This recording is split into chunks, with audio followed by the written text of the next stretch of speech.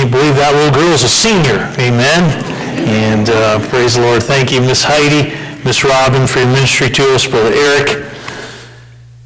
In the book of Hebrews, where we are today, the reader discovers that there are three different occasions where we find something set before us or prepared. If you go back in Hebrews, and we're going to do a little bit of walking through our Bibles today, but go back to Hebrews chapter 6. And by the way, the theme of the book of Hebrews is how that Jesus is better.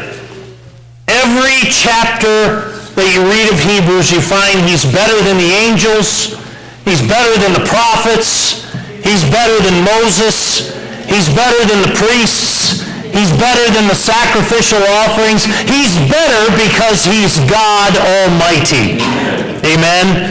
And in Hebrews chapter 6, it tells us there in verse number 17, or verse 16, it says, "For men verily swear by the greater, and an oath for confirmation is to them an end of all strife." So this is about men who make an agreement, wherein God, willing more abundantly to show unto the heirs of promise the immutability, that is the fact that God does not change, of his counsel, confirmed it by an oath, that by two immutable things, in the which it was impossible for God to lie, and all God's people said, we might have strong consolation who have fled for refuge to lay hold upon the hope set before us. The hope set before us there is what? It is refuge. Refuge. And it says, which hope we have as an anchor of the soul. Many of us know this idea that the hope of refuge is set before us. What is that?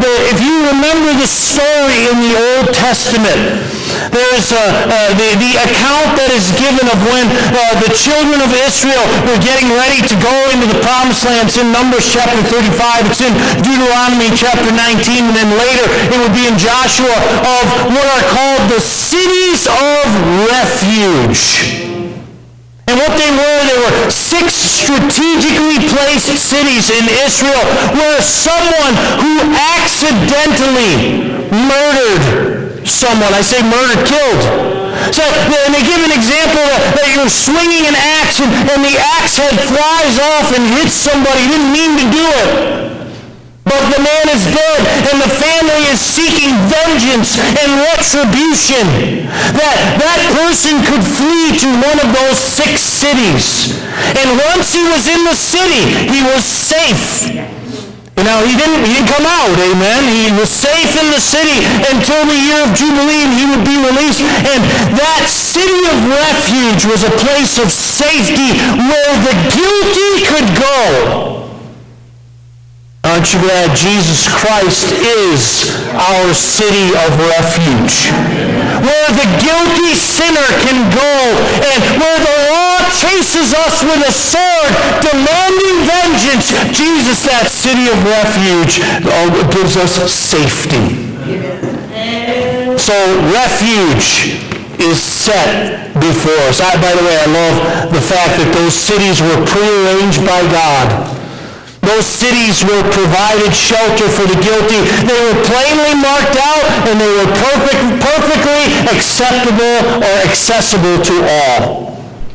You know what it says about Jesus? It says he was a lamb slain before the foundation of the world.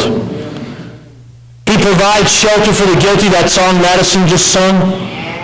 I'll tell you what, no condemnation, Romans 8:1, no separation, Romans 8:39. For the sinner in Christ, amen. Plainly marked out. I think about how Jesus came and he showed all. He was full of grace and truth, showed all that he was God Almighty. And then I think about purposefully accessible to all. You know what the Bible says in 2 Peter 3:9? It says, God is not willing that any should perish, but that all should come to repentance. Jesus said, I'm the door. If any man enter in by me, he shall be saved. That door is not closed. It's open for all, amen?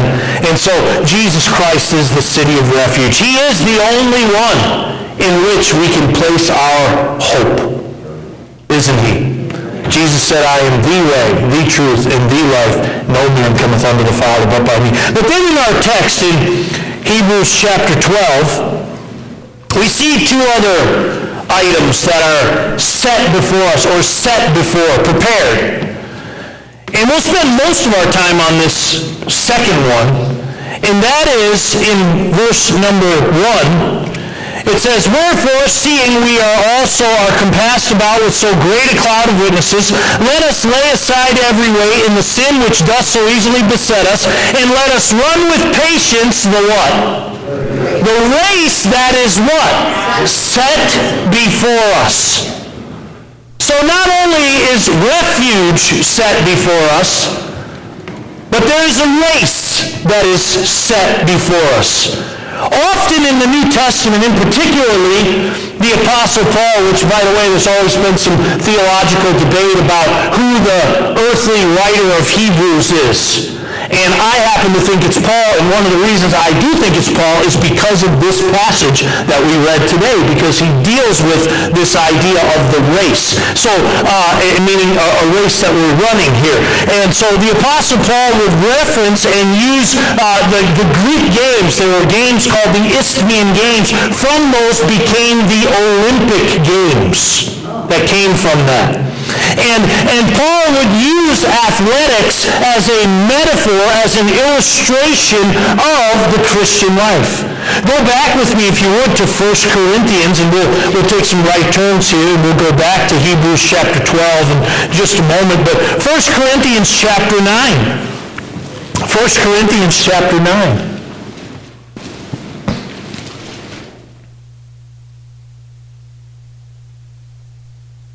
Paul uses athletics, and particularly runners and races. Running a race. And here in 1 Corinthians chapter 9, if you look at verse number 24, are we there? Say amen. It says, know ye not that they which run in a race run all, but one receiveth the prize? So he's giving the illustration here. He says, all those runners start out, but only one gets the blue ribbon. Right? And then he tells us, so run that ye may obtain. How many of you remember the old coach, Vince Lombardi? Yeah. This was part of his coaching philosophy right here, this verse. He said, run to win. Run to win. So then it says in verse 25, and every man that striveth for the mastery is temperate in all things. Now they do it to obtain a corruptible crown. See, the winner of this race, the winner of these games would get many times a laurel wreath that would go on their head, and they called it a corruptible crown. Why? Because in a few days it would be all dead. Those leaves would be. But he said, we do it as Christians to obtain an incorruptible crown. That God will never lose, amen? And so he goes on here, verse number 26, he says, I therefore so run, not as uncertainly, so fight I, not as one that beateth the air, but I keep under my body and bring it into subjection, lest by any means that I preach to others I should be cast away. We're going to get into that in the applications here, but he gives the illustration here of running and running to win. Okay, so take a right turn and go to Galatians. So you have 1 Corinthians, then you have 2 Corinthians, then you have Galatians. Galatians, similar passage here. Not only running to win, but in Galatians 2:2. I still hear pages turning. Must be fall. I hear the leaves rustling. Amen. That's all right. Look at Galatians 2:2. It says, and I went up by revelation and communicated unto them that the gospel which I preach among the Gentiles, but privately to them which are of reputation, lest by any means I should run or had run what? In vain. So he gives us the illustration here, not only of running to win, but not running in vain. It's like I want to be effective with the gospel.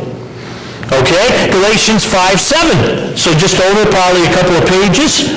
Galatians 5:7. Great chapter of the Word of God. Galatians chapter 5. Many of you know the fruit of the Spirit. Amen. You have the fruit of the flesh in this chapter and contrasted, and you have the flesh lusteth against the Spirit. Verse 7 tells us, Paul said, "Ye did run well. Who did hinder you, that ye should not obey the truth?" So he talks about running to win. He talks about running not in vain. He talks about running and not being hindered in your race. We'll talk about that a little bit in our message today from Hebrews chapter 12. Then go over to Philippians. So you have Galatians, Ephesians, and then Philippians, small books, probably just a page each there. Philippians chapter 3. We know this verse. This is an oft-used verse on Honor the Graduates Sunday. These verses in Philippians chapter 3, verses 13 and 14. Here's the Apostle Paul, probably the greatest Christian that the world has ever known, and I love what he says here. He says, "Brethren, I count not myself to have apprehended." You know what he said? He really said, "I don't think I'm great at all." By the way, that's the sign of somebody that is great. Yeah, that's right. That they don't toot their own horn and boast how great they are. He says, "Brethren, I count not myself to have apprehended, but this one thing I do, forgetting those things which are behind and reaching forth unto those things which are before." Here it is. "I press toward the mark for the prize of the high calling of God in Christ Jesus." What do we see there?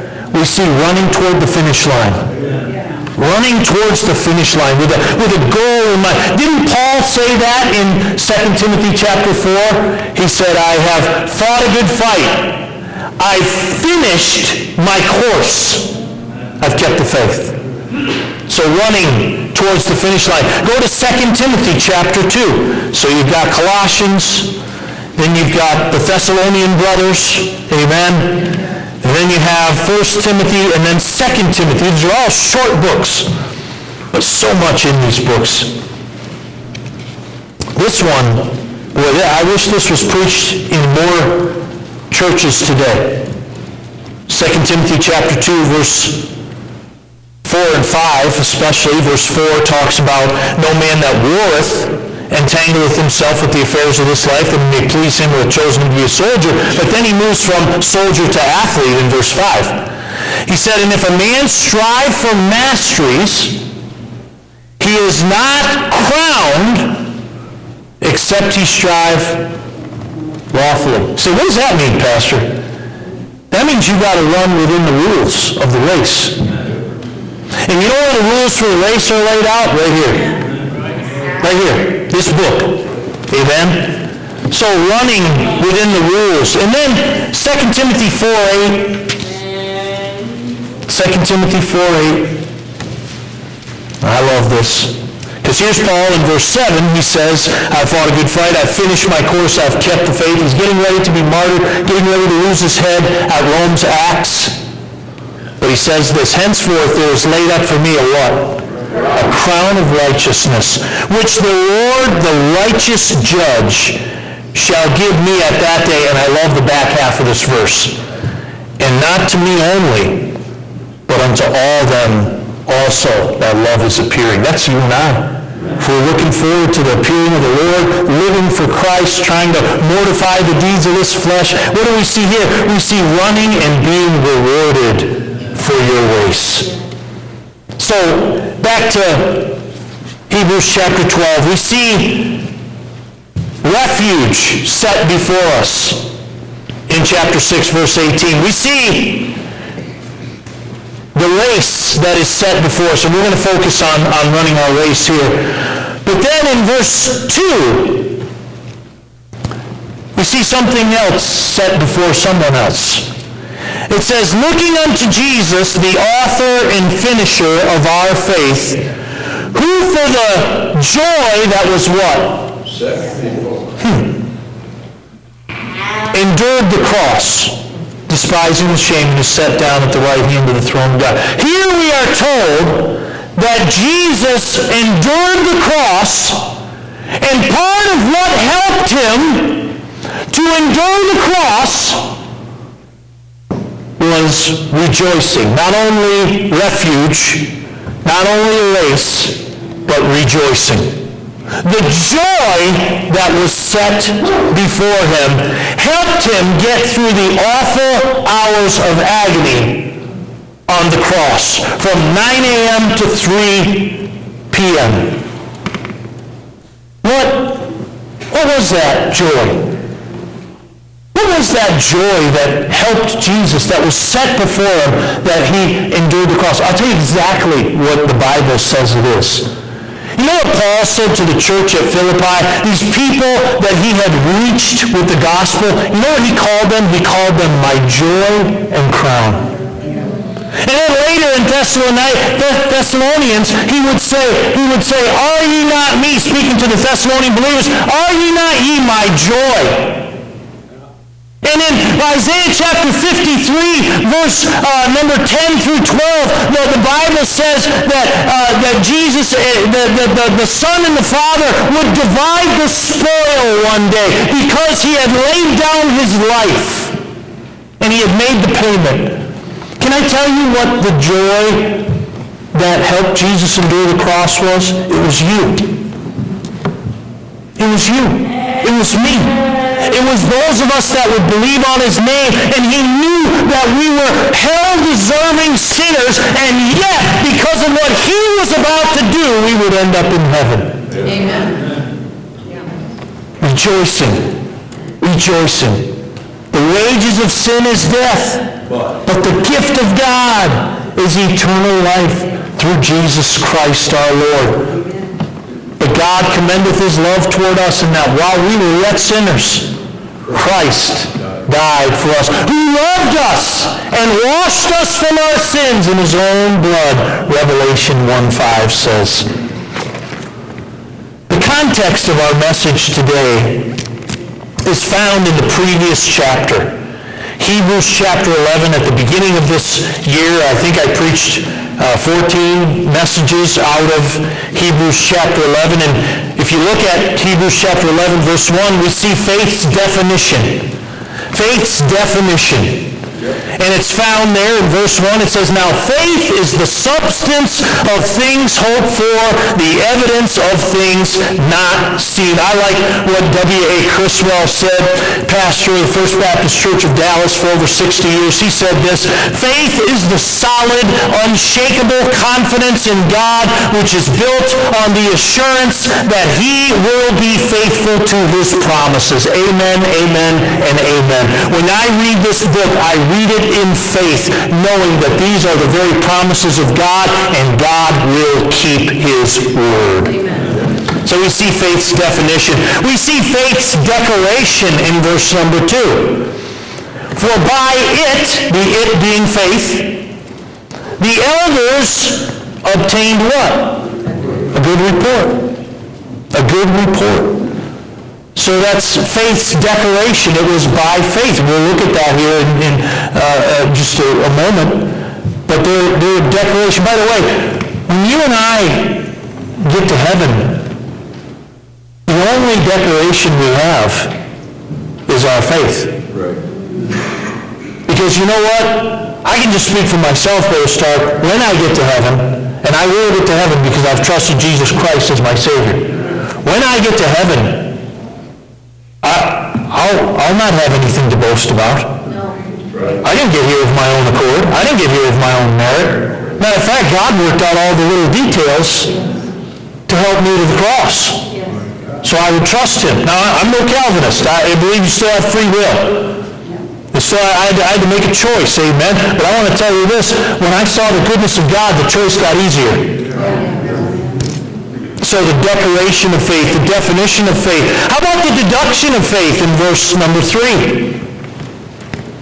Through faith, we understand that the worlds were framed by the Word of God, so that things which are seen were not made of things which do appear. What does that mean, Pastor? That means in the beginning God created the heavens and the earth. If you're a Christian. If you've trusted Christ, if you have faith in God, you look around and realize this stuff didn't all just appear out of nothing, like is taught in our schools. The deduction of faith. What's the deduction? God is the creator, God is the designer, God is the organizer, God is the sustainer, and it all belongs to God, including me.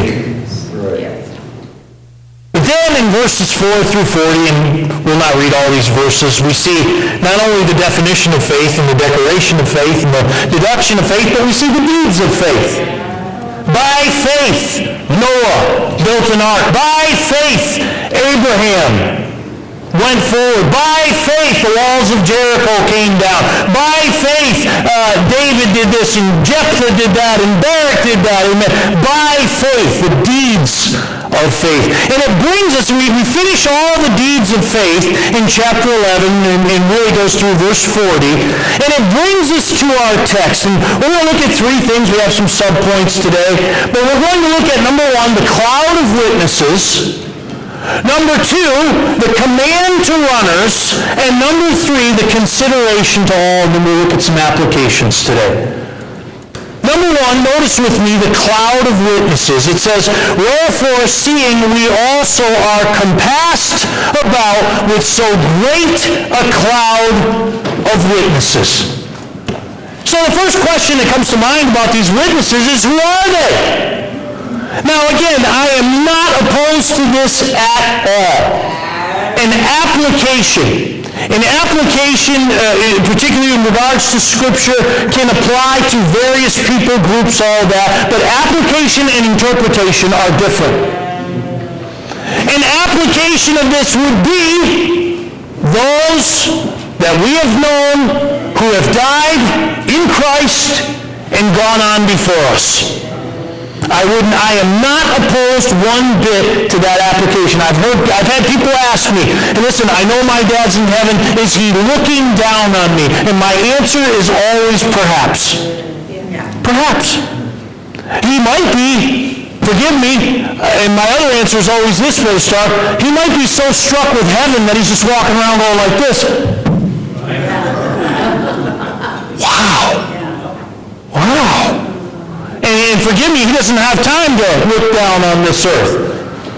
So an application, certainly those who have died and gone on. But I believe that the proper interpretation of this is those heroes of the faith that we have just read about in chapter 11. Those heroes of the faith, those Abraham and Isaac and Jacob and Joseph and all these. Why? Because these cloud of witnesses, it says, they compass us. And so, again, the idea here, he's going to explain to us that we are all involved in a race, and it is much like, if you've ever watched the Olympics, amen, and that final leg of the marathon where they come into the stadium. And that whole crowd is. And he said, they compass us. We had this idea like these heroes of the faith and these heavenly bleachers, and they're compassing us. But not only do they compass us, but they cheer us on. They encourage us. By the way, thank God for encouragers. I preached last night at a men's meeting, and I preached the message I had preached here last Sunday on a few good men. And the more I just meditate on that message and think about that text, the more I love Barnabas. I love Paul, but I love Barnabas.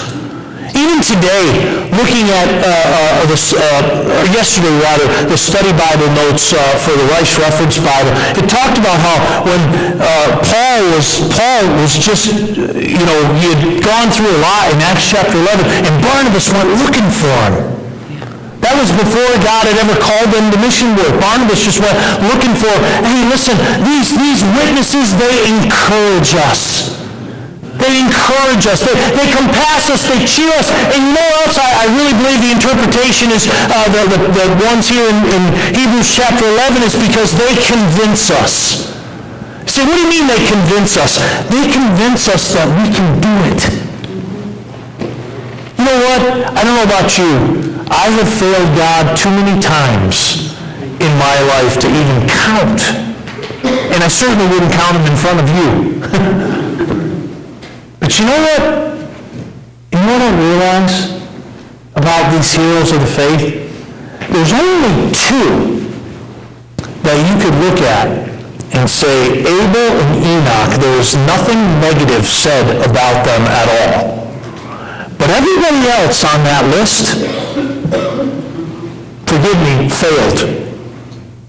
Abraham's the father of the faithful, isn't he? Listen, he committed a lie that I've never committed. You know what he said about his wife? He said, she's my sister. Why? Because he thought the Egyptians would kill him. Thought he'd just dispose of him and take his wife. So he lied in cowardice, didn't he? Isaac did the same thing.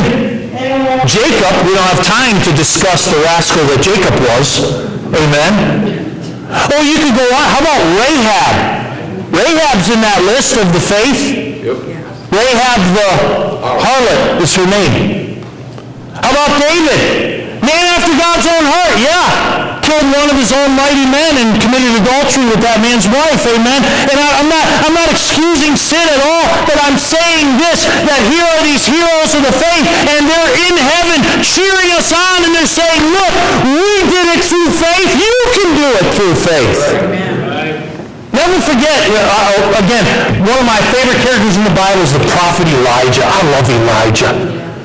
He just comes up to Ahab and says, it's not going to rain until I say, big boy. God hides him, amen. And then the next time we see him, he calls down fire. But then the next time we see him after that, he's under a juniper tree and saying, God, why don't you just kill me? You know what James 5:17 says about Elijah? He was a man of like passions. I love that statement, Brother Ken. I love that statement. You know what it means? We're all made of the same stuff. You cut us, no matter the pigment of your skin, you cut us, we all bleed red. Right. We all struggle against sin. We all think our faith is small. And this cloud of witnesses, they compass us, they cheer us, and they convince us that we can do it. If they can do it, we can do it. So, there's the cloud of witnesses. And then, secondly, there's the commands to runners. Not only the cloud of witnesses, but the commands to runners. Look at the verses here. It's all Bible today, and some messages aren't all Bible, but boy, this one today, there's just so much there. If you look at verse 1, it says, wherefore, seeing we are also compassed about with so great a cloud of witnesses, and then he begins to give us some commands. Let us lay aside every what? Weight. Now, if you've ever seen real long-distance runners, you've never seen one of them running in a snowsuit. Huh? Looking like the Stay Puft Marshmallow Man. Never see that. No, forgive me. They almost run immodestly so. Amen. As Christians, you go, whoa, what are they? T-shirt, running shorts are some of the lightest material that you could ever, and they don't have any weights on their ankles. I mean, they've got the lightest shoes. They lay aside weights. Can I say this in our Christian life? Weights are things that aren't necessarily sinful. I remember years ago a friend of mine gave me a gospel tract. And it wasn't a salvation tract, but it was a life tract. And it was, I'll never forget it, was others may, you cannot. Others may, you cannot. And I read that, and I remember reading through that. I was in Bible college at the time, and I have, again, I've not always lived up to that ideal, but I have tried to say, you know what? Others know that I can't do that. As a pastor, forgive me, you may do some things as a Christian that I cannot do as your pastor. Right. Now again, I happen to think it's a pretty fair scale. If I don't do it, maybe you shouldn't do it. But I know this as a pastor, pastors get hold to, we live in the goldfish bowl. That's part of our calling, part of our life. But I think about that in regards to weights, and this idea of, you may have some things in your life that are not necessarily sinful. But if you're going to run the race that is set before you, you need to lay those aside. You need to say, for Christ, for his race, I'm going to lay these aside. Again, I don't know what those are. It varies from person to person as far as what I do know this. Sometimes weights can become sin, which is probably why the apostle here told us to lay them aside. But then not only does he give the command to, first of all, lay aside weights, but then he says this, and the sin which doth so easily beset us. So not only are we to lay aside weights, but we're to leave sin behind. You know, one of the great problems in this world today is that pulpits have been quiet about sin.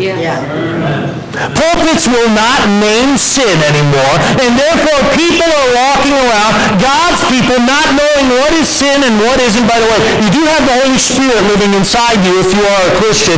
He's the one that convinces us of sin, amen. But I think about this, and I think about, what is the besetting sin here? And again, there's theological debate about what is the besetting sin, what isn't the besetting sin.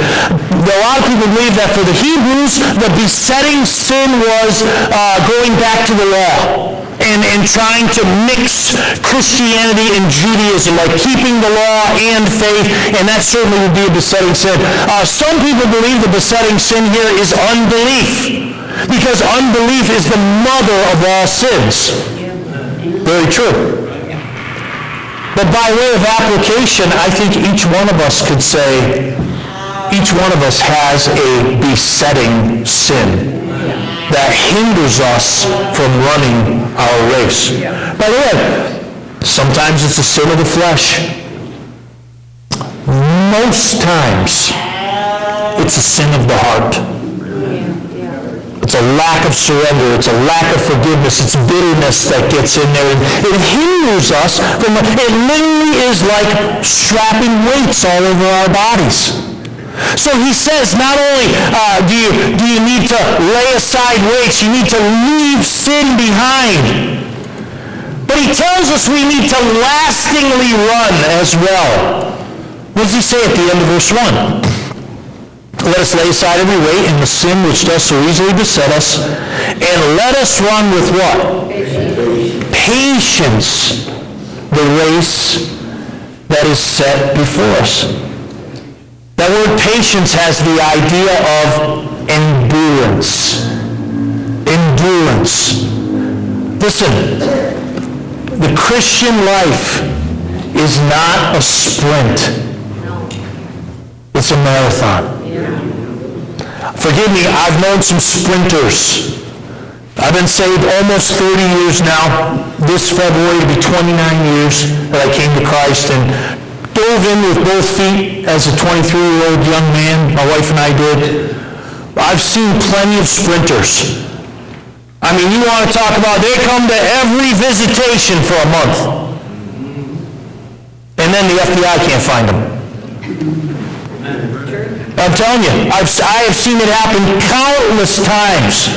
People get hot as a flame. And then the flame goes out and they go out. He's telling us here, the race that's set before you, it's a lifetime race. It's a lot. We don't preach as much as we should in independent fundamental Baptist churches on enduring. Because we say, well, we don't believe in the perseverance of the saints and the fact that you got to persevere, hang on to the end to be saved. And we don't believe that, amen? But we do believe that God wants us to run and live a life that pleases him all of our lives. So, he tells us to lastingly run. He tells us to leave sin behind. He tells us to lay aside weights. But you know what the key command is? Is the beginning of verse 2. Not only lay aside weights, not only leave sin behind, not only lastingly run, but looking unto Jesus. You know why people get out of sorts and out of church? Their focus is wrong. If your focus is on me, I got bad news for you. I'm going to let you down. I'm going to occasionally offend you. Occasionally, maybe you're talking to me and I've got my attention elsewhere. I'm sorry. In advance, I'm sorry. I'm sorry that your focus is on me when it should be on Jesus. Yes. Looking unto Jesus. Now, that's not an excuse to treat people like a jerk or anything like that. I think you understand what I mean. The key command to runners is your focus must be on Jesus Christ. It must be on Jesus Christ. And then it goes on to describe him here. Who is this one that we're to focus upon, that we're to look to, that as we run our Christian race, as we live our Christian life? Who is he? I'll tell you who he is. He's the author and finisher of our faith. He's the Alpha and the Omega. He's the beginning and the end. Amen. He's the generator of our faith. And one day he's gonna take faith and make it sight in heaven. To God be the glory. And we're going to see him with those nail prints that we made. Yes. We're going to say, there he is. The one, the author, the finisher. The one who's worthy to focus on. Huh? Not only is he the author and finisher, we see the author there, but we see the attitude that he had. Not only the author, but the attitude. What's his attitude in verse 2? The author and finisher of our faith, who for the joy that was set before him endured the cross. What do we see there in that attitude? We see the idea of temporal pain versus eternal joy. Temporal pain. Jesus, and by the way, the pain that Jesus endured on the cross for those 6 hours has never been duplicated by any other human being. But he knew, his attitude was, this is going to lead to eternal joy for others. You know, one of the things that is not very popular anymore, but dads, it's still good parenting, moms, it's still good parenting, is delayed gratification. Delayed gratification. Saving for a goal. Eating, what do they call them? Ketchup sandwiches, amen? Now, nobody likes, does anybody like ketchup sandwiches? No, nobody does, amen? But if you had to reach a goal a little bit later, it's a great lesson, isn't it? To teach a young person to be able to. I always think about Esau and Jacob. Remember when Esau gave away his birthright to Jacob? The birthright was something eternal. It was something spiritually precious. And you remember what he gave it up for? A bowl of beans. And sometimes we get awfully critical of Judas and his 30 pieces of silver, but we'd sell out God for a little less than that in our lives. Oh, listen. His attitude was, yes, there will be temporal pain, but one day there's going to be eternal joy. Well, that ought to be our attitudes as Christians. Temporal pain, yes, but eternal joy one day. So we see the author looking unto Jesus, the attitude, but then we see his actions. He endured the cross. Again, you have to know the cross. You have to know the crucifixion. It is not just something we preach about at Easter time. It is part of the cornerstone of our faith that Jesus Christ died on an old rugged cross to save sinners. And forgive me, that one up there is pretty smooth. It wasn't smooth. It was a piece of rough timber. And Jesus Christ had his back raked open and bloody by the Roman lash, the cat of nine tails, where they would take those pieces of leather and put pieces of broken pottery and sharp rocks, and the men who swung those were professional. They know how to do it. And after 6 hours, Jesus, with his hands nailed, was on that cross, raking his back up and down. And most crucifixion victims died of slow suffocation because literally gravity would press on their lungs, and they would have to grab those nails and pull themselves up just to get a breath. Never forget this. Salvation's free, but it's not cheap. Jesus Christ endured the cross. That was an action. Something else it says here about Jesus Christ. He not only endured the cross, but he despised the shame.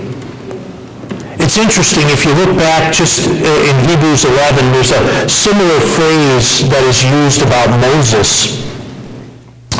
In verse number 24, if you look at it with me there, it says, by faith Moses, when he was come to years, refused to be called the son of Pharaoh's daughter. Remember, she had found him and raised him in the palace of Egypt. But he choosing rather to suffer affliction with the people of God than to enjoy the pleasures of sin for a season, esteeming the reproach of Christ greater riches than the treasures of Egypt. We see here in Jesus' actions that he despised the shame. You know what? Forgive me if we could say this, it didn't bother him that he was, forgive me, ladies and gentlemen, he was crucified naked. It was part of the shame of Rome. They wanted you, all the shame was to be on this victim. And it was to discourage people from bucking Rome's authority, is really what it was. And there he was. And you know what? He despised the shame. If we could, he said, you know what? One day, people are going to be in heaven. It's worth some shame. You know, one of the reasons why I love the Free Bibles outreach is part of it, Brother Mike, is if we're not careful, we can insulate ourselves in this building. That's right. Yes. And I'm all for this building. You understand. I've been trying to get people to come to church for 14 years. But it's out there where we bear the reproach of Christ. You know what that is? That means somebody might make fun of you. Yeah. And you know what this says? We don't despise the person. We despise the fact that they do. It doesn't matter to me if somebody makes fun of me. It doesn't matter to me. People need the Lord. People need the Word of God. It doesn't matter.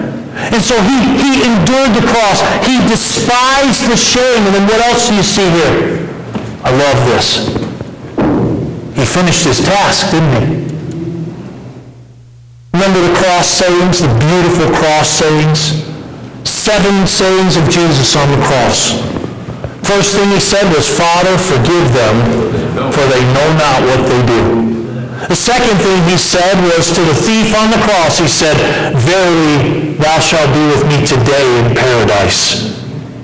The third thing he said was to John and to his mother. He said, woman, behold thy son, son, behold thy mother. In essence, he said, John, take care of my mom. The fourth thing he said was, Eloi, Eloi, lama sabachthani, my God, why hast thou forsaken me? The fifth thing he said was, that the scriptures might be fulfilled, was, I thirst. And the sixth thing he said was, tetelestai. It is finished. He finished his race, didn't he? He finished his race. So, the cloud of witnesses, the commands to runners, lay aside weights, leave sin behind, lastingly run, look unto Jesus. The considerations to all in verse number 3. Now I'll give you some application. What are the considerations to all? He says, for consider him, thinking about Jesus here, that endured such contradiction of sinners. Number one, what should we consider? We should consider the contradiction of sinners that Jesus endured. What does that mean? It means they didn't like him. That means they hated him. That means they crucified him. And that means if you call yourself a Christian, they're not going to like you. If everybody likes you, there's a problem with your testimony. You don't have one. Now, again, I'm not saying you have to just badger everybody. Not at all. But people ought to know you're a Christian. Right. I worked the secular jobs.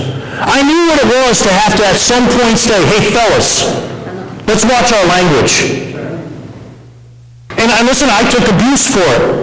Oh, I remember I had one guy, oh my goodness, he just thought, he tried his best to get under my skin. And I was a new Christian at the time, so I still had some flesh. Now, I still got flesh, but I really had it then. Amen? And I remember getting right in this guy's face. Well, he was shorter than I was, so we had a heart-to-head talk, amen? And I got about this close to him, and I said, you know what? You're not going to bother me, so you might as well stop. Yeah. So I'm not giving you that kind of power in my life. But the simple fact was, listen, sinners aren't going to like us. No. If they do, Jesus said, woe unto you, and all men shall speak well of you. Yeah. So the consideration of sinners, by the way, that has to do with treatment. Jesus himself said to his disciples in John chapter 15, he said, if they hate the master, they're going to hate you for the master's sake. And then he said, by the way, they don't hate you, they hate me. So, the contradiction of sinners. But I love this. How about the condescension of the Savior? Think about these sinners that crucified Jesus. You know, he created them. He created the tree that made the cross. He created the minerals that made the nails that were in his hands. When he said, I thirst, he did so knowing that he created every freshwater brook that has ever babbled or flowed. And yet here they were. His creation was crucifying him. And yet, you know what he did? He reached down. Yep. That's what, see, we always think of condescension in like somebody speaking with a condescending tone. Like condescension means to stoop down. Knowing Jesus stooped down and the Word was made flesh and dwelt among us, and we beheld his glory as of the only begotten of the Father, full of grace and truth. He condescended as a little baby in a manger that we're getting ready to celebrate here in a month or so. He condescended. Every time he dealt with humanity, he was condescending. And his ultimate example of condescension is on the cross. He stooped down. He stooped down to help. There's no salvation without Jesus' death on the cross and resurrection. Amen. What condescension. And then, lastly, I'll give you the applications here. Not only the contradiction of sinners and the condescension of the Savior, but the consideration of suffering. What does he say here? He said, he tells us to run with patience. Listen, running a long race, it's suffering. It's pressing through, and he says, if you're going to run your race, if you're going to finish your course with joy like Jesus did, he says in verse 3, for consider him that endured such contradiction of sinners against himself, lest ye be wearied and faint in your minds. The consideration of suffering. The consideration of suffering. Part of this Christian race that we're running. Part of what Jesus here on the cross endured was something we don't like very much, and that's suffering. Whether it's suffering long, suffering that someone would speak ill of us, physical suffering, emotional suffering, mental suffering. He says here, you better consider that if you're going to run your race. There's going to be some suffering. Huh? I think about, we like athletic contests. We do. I like watching football. Nothing I like better on a Sunday afternoon than falling asleep to a good Lions game. Amen? That's pretty good this year. Amen? But listen, we like those things. We enjoy those contests. Can I tell you this? Behind the scenes for every great athlete, there's a lot of suffering. Yeah. There's a lot of getting up early. There's a lot of extra free throws. There's a lot of sprints where you're pulling the weights so that you could pull guys down the field late in the game. Yeah. There's a lot of squats for pitchers to make sure their legs are good at the end of the year. There's a lot of suffering. Part of our race is suffering. Let me give you some applications, keys to finishing your race. The race is set before you. Amen? The race is set before me. So let me give you just 3 keys here. And by the way, he's not here today. I think he's with his folks. But I asked Joe Anto in our church. Joe Anto has run many 5Ks and half marathons. And I asked him, I said, Brother Joe, give me some keys. Just give me some points. And I took his points and kind of alliterated them. But the first thing you're going to have to do if you're going to finish your race with joy, and here, well done, thou good and faithful servant, is you're going to have to embrace the struggle. Some people say, well, I don't want to be in the race. Well, too bad. If you're a Christian, you're in the race. Embrace the struggle. And what Brother Joe was getting at was like, you can't just show up on race day and race. He said, guys that do that end up on the side. Forgive me, they end up in the bushes. Amen? You know? He said, you got to put in the work and do the training. You know what? Each day, ladies and gentlemen, can I encourage you to do something? 3 things. Do 3 things each day. Billy Sunday, if you said you'll do 3 things, you'll do these 3 things each day, you'll be a successful Christian. Read your Bible for 15 minutes, pray for 15 minutes, and try to share the gospel with somebody for 15 minutes. That's 45 minutes. It's not a lot of time. He says, if you do that, that'll be 45 minutes many more than most Christians. Yeah. Read your Bible, pray, witness. I can go further. Come to church, give. You know, these parts. Listen, you've got to embrace the struggle. You've got to put the work in. Yeah. Oh, Pastor, my faith is small. Have you been reading your Bible? No. You've got to put the work in. You've got to put the work in. You want to hear, well done, thou good and faithful servant, then start doing well. You're not just going to hear that by accident. It takes work. Embrace the struggle. Boy, this one is so true. Not only embrace the struggle, work and training, exercise self-control, that's will and temperance. Not only embrace the struggle, work and training, exercise self-control, that's will and temperance. Hugh Howland said this to me years ago. One of the greatest, most wise statements I've ever heard in my life. He said, Pastor, the key to life is discipline. And he was right. He's right. If somebody says the key or the, I'm always a little nervous. I'm like, well, you know, it could be this, could be that, you know, the. But he's right. You know what the key to reading the Bible is? Discipline. You know what the key to prayer is? Discipline. Key to being in church when you're supposed to be? Just discipline. Just discipline. If you're going to run your race, you're going to have to exercise self-control. Listen, forgive me, runners don't choose between good food and bad food. They choose between good food and best food. Yes. Exactly. Athletes.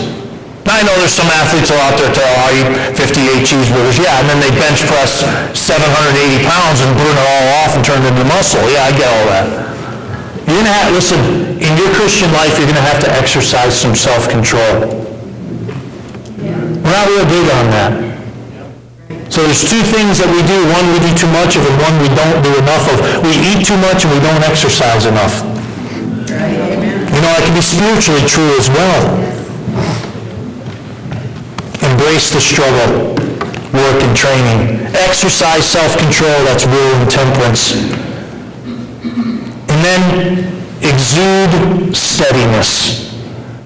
I call that want to and toughness. And again, I've mentioned this. The Christian life is a marathon.